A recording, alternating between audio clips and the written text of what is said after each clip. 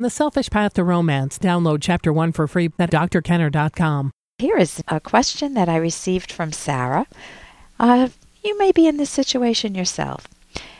Dear Dr. Kenner, my 85-year-old mother lives with me, and I'm glad she's here, and I love her dearly. Can you guess what the next word is?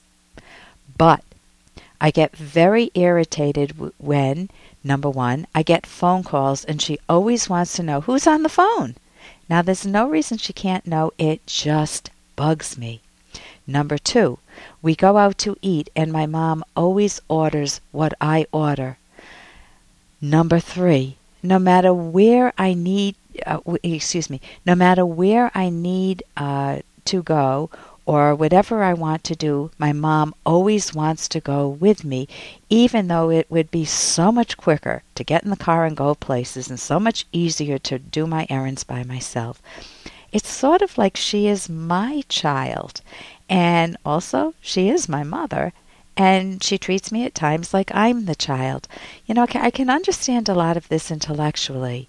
She is becoming more childlike at the age of 85, although she's quite capable. She has things to keep herself busy like knitting and computer games and email, and she has friends she can talk to on the phone, but none of them drive and none of them can take her places. I'm not as irritated at her as I am at myself for being irritated. Why does this bother me so much? Sarah. Sarah, you are dealing with one of the most stressful issues in life. It ranks right up there with divorce. You're dealing with caretaker issues. And all of us value our privacy. All of us like that corner on our lives where we can think privately, we can answer phone calls that are for us privately, we can go and do errands, go and come and go without having to tell someone every single thought, every single nook and cranny in our mind. Now you are living with your mother. I hear that there are some benefits, and that's good because not everyone can say that about their mom. But you need to know that you have to get respite. You need to take breaks for yourself, and you should not feel irritated at being irritated towards your mother. You need to take remedial steps for yourself. For example, have someone come in and watch your mother if your mother does need watching, although it sounds like she's pretty, it sounds like it's more of a psychological issue rather than her having dementia or Alzheimer's. You're not mentioning any of that. So the first thing is... Hey, I got to interrupt this because we've got to pay some bills. 30 seconds, that's it. A very quick ad, and then Ellen will be back. Romance.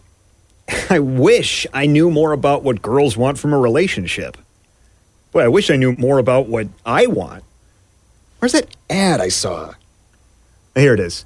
The Selfish Path to Romance, a serious romance guidebook. Download Chapter 1 for free at selfishromance.com and buy it at amazon.com. The Selfish Path to Romance. That is interesting. The first thing is that you are totally reasonable to want your space. And if you want to live with her, then getting that space requires that you set boundaries. So you can do this in a couple of different ways. Number one, let her know that you value her without her having to ask you about phone calls. Sometimes mothers do that. They just want to be involved in their kid's life. And of course, you're the soap opera. She doesn't have a very interesting life if she's knitting and just doing computer games and emails. So you are her life. She obviously loves you. I don't mean to demean it by saying soap opera, but you are what she's watching every day, and she values you. So you can let her know that you value her before she begs for it. And you also want to encourage her independence. You want to let her know that you love that she's capable of doing things on her own, like knitting and computer games and talking to her friends. Use very, very light touch, but let her know that you value that in her rather than valuing her dependency. Then you need to, here's the hard part, set the boundaries with her lovingly.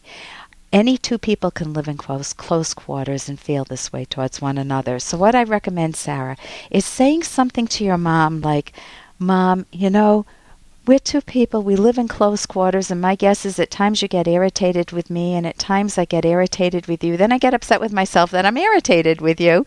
And I ask myself, what 3 things could we change that might make our lives together easier? I know they'd be easier for me.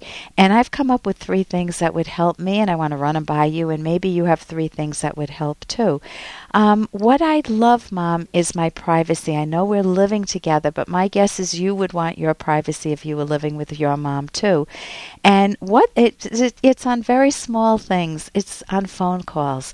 You know how you ask me, who is on the phone? There are times when I'd love to tell you. There are times when it just feels like it's intrusive to me, and I'm not hiding anything. But it would really help me, Mom, if you could hold back from that, and I would feel closer to you. Also, when we go out to eat, if you could order first, that would help, because I find we're always ordering. I order something and you order the same thing I do, and I like seeing you capable of ordering something different. I always have loved that in you, your independence. Also, when I do errands, Mom, it's obvious it's easier for me to go and do things separately at times, and sometimes I enjoy your company. I hope you'll respect that and realize that it is hard to live in close quarters, but it's wonderful that we can have this type of a conversation to open things up. For more Dr. Kenner podcast, go to drkenner.com and please listen to this ad. Here's an excerpt from The Selfish Path to Romance by psychologists Drs. Kenner and Locke. A number of factors can cause the relationship to change, such as developing new ways of relating, handling conflict better, changing your perspective on your partner's attributes, or rethinking what you want. Even a great relationship can have some ups and downs. If the causes of the downs are resolved, then the upward trajectory can resume. Some rockiness may be caused by inner conflict over making a long-term commitment to someone rather than personality characteristics of the partner.